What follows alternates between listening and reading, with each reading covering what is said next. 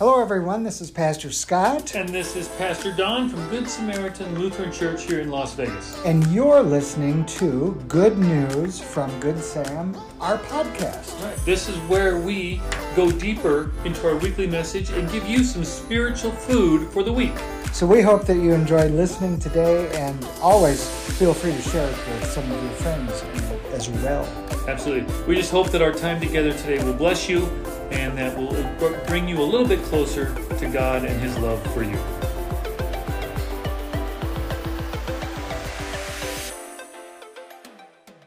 And we want to welcome you to this debut. I was going to say performance, but it's not a performance.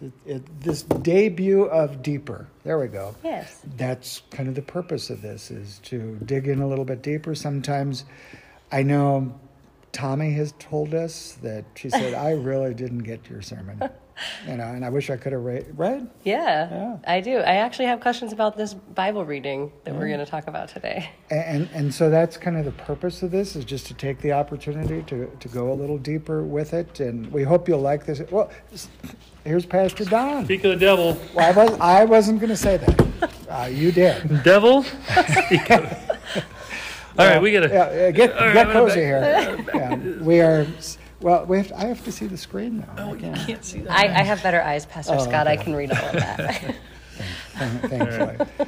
Pastor Don, you didn't bring our coffee. I did not. Let's see what we get around here. Just the way it goes. So, Like the bishop might be tuning in later to find out what we say about her sermon. because we told her. I publicly. it was the best sermon I've ever heard. Me too, Tommy. Yeah, me too, I guess. Yeah. She did a nice job. I really did actually like Yeah, it. she did a great job. So, It was a little bit different style yep. than what they normally hear, but I thought it was very effective Yep. and touching. A lot of good compliments about it. Yeah. We also want to say welcome to people listening in on the podcast, because as we Right. record this, we're recording our podcast, and if what does it say there? Pastor Jim said a few of his points from the sermon. Number one, synod equals big club. Yeah, because she told a joke about a guy. A hunter was out hunting, or hunting, and he came across this little guy by a big animal, Right. and he said, "You brought that animal down?" And he said, "Yeah." And then the guy said, "Well, what did you use?" "Well, my club." "Well, how big is your club?" "Well, it's about 60 of us." Yeah, yeah. And he said, church equals all y'all. Yeah. That was one of my favorites. Yeah. Yeah. And the blueprint of the church equals worship. Yeah. Well, and just so, because some of you maybe didn't hear the sermon, y'all, she was talking about, this body of Christ it's y'all, when the Bible says you, it's kind of like, it's not just personal, but it's more than one. Mm-hmm. Yep. And in the South, they say y'all, and then when they want everybody, it's all y'all. Mm-hmm. I'd never heard that before. Yeah. Oh, yeah. I lived in the South for many years. It All is. y'all? It is all y'all. Yeah. I was from North Dakota, They not don't South say Dakota. it. They don't say it often. They also say "bless your heart," and if someone says "bless your heart," It's not kind. It's not kind. Really? No, it means Because that I say that, and I didn't know that. it means you're an idiot. It's like an Wow. insult, right? Yeah, like, oh, bless your heart. Almost like, oh, you're really not very smart, are you? Bless your heart. You don't know any better. Yeah, you dummy. don't know any better, dummy. Yeah, pretty much. Yeah. But So anyway, we're we going digress. We're going deeper on this stuff. Yeah, we 'cause are. I have to reprogram my whole brain. Now, Connie hold on, I want to go back up here. Can we go back? Yep. Yeah, just Because scroll Connie down. had a good point. The claimed Yeah, love I thought, calls Yeah. it. there it is. Oh, Oh, there we go. yeah. Too far. Right. Sorry, I'm. Yeah, he's not slapping you. All right, here we go. Yeah, Connie, I wrote that down as well. One of her wonderful points was, we are better together, and that as God's people we are claimed, loved, called, and sent. And that's what she wrote down. And I thought that was really, really excellent. Yeah. I got to see.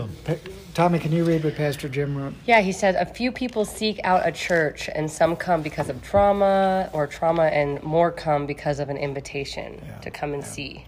Yeah. Yeah, I mean, we know over the years here at Good Samaritan, there's three main reasons people come. Somebody invited them, or they Googled and found us, or they drove by. Yeah. but that invite is so huge. The vast majority of people still invite. Yeah. It's well over 50%. Somebody's talking about, hey, they like Good Samaritan, and that's it's a huge, huge thing. Well, and I like that she pointed out how, this old way of thinking was like, oh, if I just live like a God-filled life, people will ask. But No. it kind of doesn't happen. No one's ever asked me anyway. Right. Not that I'm out. And here's a little controversial statement in regards to what Tommy is saying. You can live a God-filled life, but what do people hear about church in the media and church people? They focus on the radical church people, the ones that protest abortion clinics, the ones that don't get vaccinated because it's against God. So the radical Christian right gets most of the press. Yep. And the radical Christian right does not speak for the majority of Christians. Right. And if you watch Christians or people that are of faith in movies and shows, most of them are made out to be kind of bumbling, fumbling, not very smart people. Right. Not always. I mean, those of you that ever watch Daredevil, the priest in that one's pretty good until he gets killed by the bad guy. But so that's what perceptions of church people are. And so the one or two real people they know that are Christians and just try to behave nicely, it's not going to make a dent in this media perception. It takes more. And I think even from my own personal experience, like my siblings, the couple that aren't maybe on the best path, view my attending church and being a Christian as being like better than them. That's how it comes off to them. So it's not an invitation to them for them to just witness how I'm living my life. They actually, it's the opposite. It steers them away from it. You know what I mean? Really? And not that I don't feel like I exude that. I think that's their own perception. Of course. Well, and I think too, I mean, I've referenced it in a couple of sermons. I'll go online, like on YouTube, to watch some other pastors, just to get ideas about what I'm preaching about, get some other insights as well. And then I see all the negative comments below. It doesn't matter who, somebody on the Christian left, somebody on the Christian right, somebody in the Christian middle, and then all the negative comments from other Christians. And I'm thinking, if a non-Christian was going on to watch, and then they read all of this, it's like, I don't want to. Why would I want to be a part of that club? Exactly. At all. They hate each other. They hate each other over dumb stuff. Pastor Jim had a nice comment that kind of slid by us there. He said, did anybody else notice that she was very inclusive in her language of God? Yeah, Bishop Hutter is very careful about the language she uses when she refers to God. And I think that's fair. Yeah. I mean, I don't think there's anything wrong with referring to God as a him, because in my mind, I know God is not male or female. Right? It's just my use of pronouns. My daughter, who is 19 and much more liberal than I would disagree with me. Yeah. However, she would say that you have to use the right pronouns. Yeah. Pronouns are important.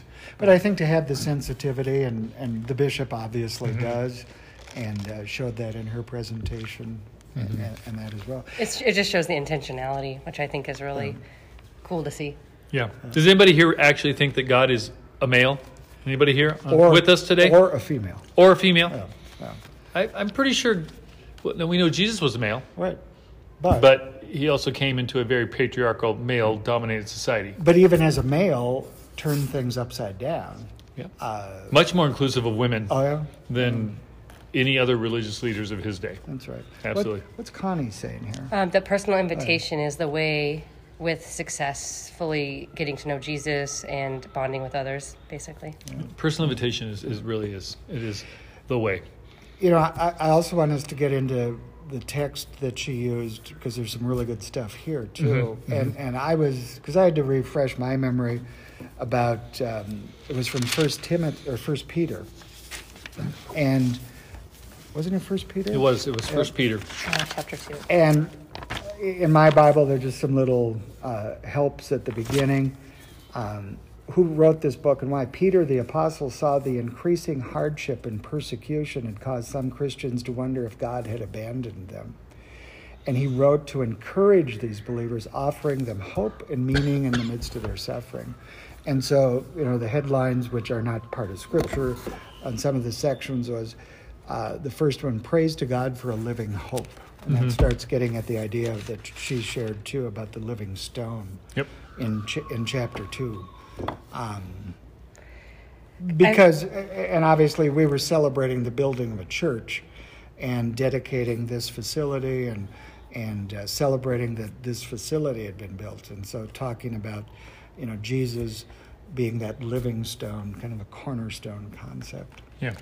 I think it's really helpful to hear that because I think it gives much more context to it, because I was a little confused, but having you read that, it kind of parallels a lot with today. I mean, it can't, like the bishop said, it feels very, feels like there's so much tragedy and loss and divisiveness, and it does feel like there's like this sense of like, where is God and who's really in control here? And I think hearing that was the context of that, it really helps to understand this, because it's a little confusing. More what I read was that that early church, the Romans had kind of learned, and the Jews had to get along with the Jews, but now you introduce Christians into the mix, and there was friction. A lot of friction. And that kind of upset the norm. And so some of the Christians were starting to question, well, is this really a good thing or isn't it a good thing to believe? And so Peter was suffering as well, and so he was in a position to encourage them and to give them hope. And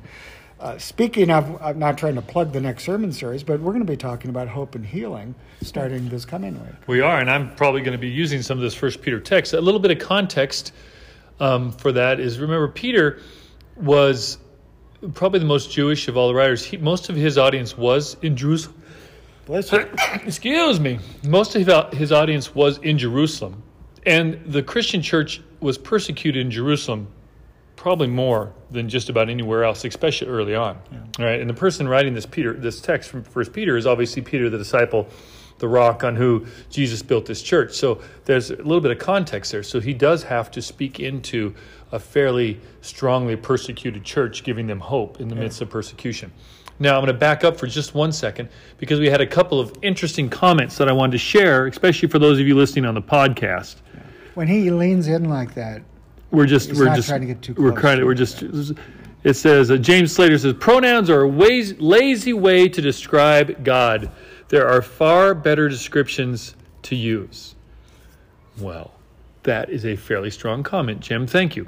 All right. Pastor Jim is going to be a part of this when he gets back. Yeah, he's going to bring some fire to this. All right. And then Randy said, we personalize God to match each of our comfort levels, which is true. Yeah, that's a good point. Yeah. That is a good point. So, probably for some people, God is male in gender. Maybe for others, God is female.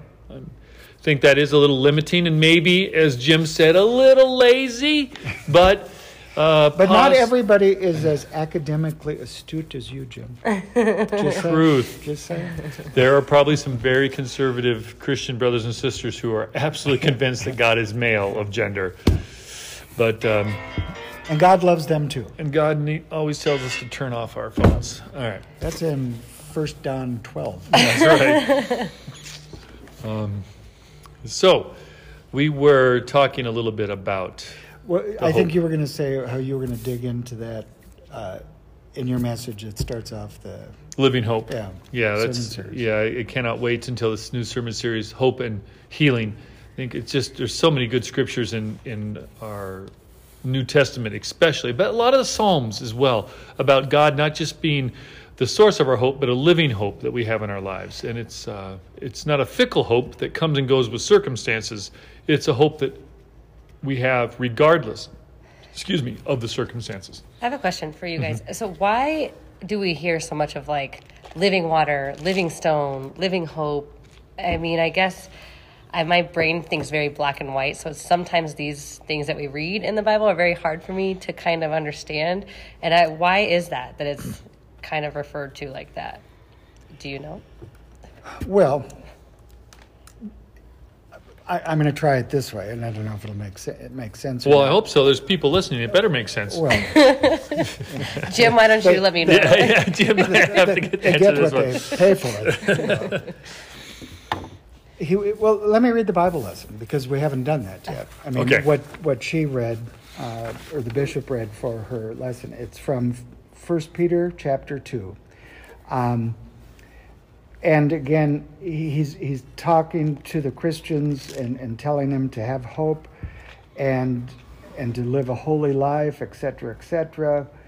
And then he says, before her reading, like newborn babies crave spiritual milk, so that by it you may grow up in your salvation, now that you have tasted that the Lord is good. And then he moves into this. I'm going to read it from the Message translation, which is what the bishop read from. Welcome to the living stone, the source of life. The workman took one look and threw it out. God set it in the place of honor. Present yourselves as building stones for the construction of a sanctuary vibrant with life, in which you'll serve as holy priests, offering Christ-approved lives up to God. The scriptures provided precedent. And then some of these verses come from Isaiah in the Old Testament. Look, I'm setting a stone in Zion, a cornerstone in the place of honor. Whoever trusts in this stone as a foundation will never have cause to regret it. To you who trust him, he's a stone to be proud of. But to those who refuse to trust him, the stone the workman threw out is now the chief foundation stone. For the untrusting, it's a stone to trip over, a boulder blocking the way. They trip and fall because they refuse to obey, just as predicted. But you are the ones chosen by God, chosen for the high calling of priestly work, chosen to be a holy people, God's instruments to do his work and speak out for him, to tell others of the night and day difference he made for you, from nothing to something, from rejected to accepted. And obviously, Jesus is the cornerstone of the church. Right. The one that people trip over when they don't believe, don't obey. Right. And in that context, obviously, he came as Messiah, but they expected a different type of Messiah. Exactly. They didn't believe that this could be the way Messiah is supposed to be. And Once so again, talking to the Jewish people. Exactly. Exactly. And now he's talking to Christian people and said, Jesus is the living stone, the cornerstone of this church, if you will. He's not talking about a building, but a living entity, the people of God, the church of God, which the bishop referenced in her stuff too.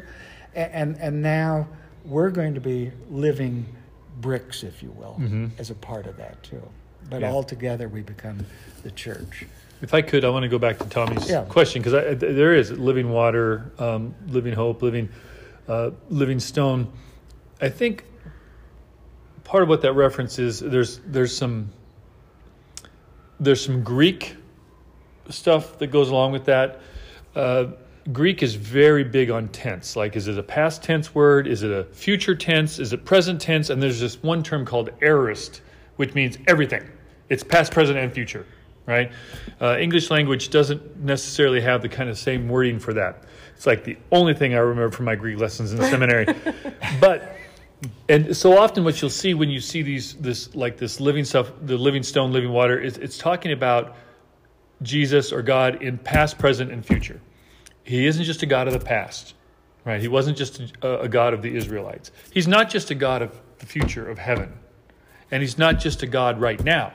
He's a God of all three. Right. And so this idea of a living God is he was present in the past, he is present in the future, and he is present here now, and he will be present in the future. And so it's trying to convey this idea of like a living spirit, a living God, as continually present not only in our lives today, but in the history of mankind and into our future. So that's what it's about. It's not like we're praying to a God who is way up there, way out of our reach, or we're connected to a God who's just going to get us into heaven, or who just saved the Israelite people and then taught some nice things, and then we're just going off those teachings.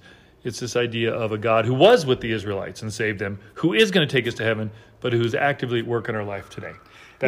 If you were only going to remember one thing from your Greek class, that was a good one. I am a smart fellow, let me tell you. He graduated, so he must have. Drink another cup of coffee. That's right. What did... I can't see that. We're going to help you out here. Interesting personal note. I believe you used Psalm 84 in worship. Yeah. My paternal grandmother's maiden name was... Oh, we have to hit Seymour. Was Seymour? No, was Thorough Watcher, which can be translated as door watcher. Oh, Psalm 84:10. I would rather be a doorkeeper in the house of my God than dwell in the tents of wickedness. I have always appreciated that verse. I think, did the bishop pick that passage too? That was She did. She that picked was both our of those passages, yeah. First lesson. Yeah, of the she day. wanted that. So I made some more notes here. Any questions about the bishop's message or about anything that we've said, please type those in. At the end, she just really hammered this idea that God keeps his promises. And your value comes from being his children. I wrote that down. I thought that was very good. Yeah. Our value doesn't come from our building. Our value doesn't come from our net worth. Our value comes from being God's children. But unfortunately, in this world, people are told your value comes from what you wear, what you own, what you do for a living. And God says, no, you're a chosen people. You're God's people.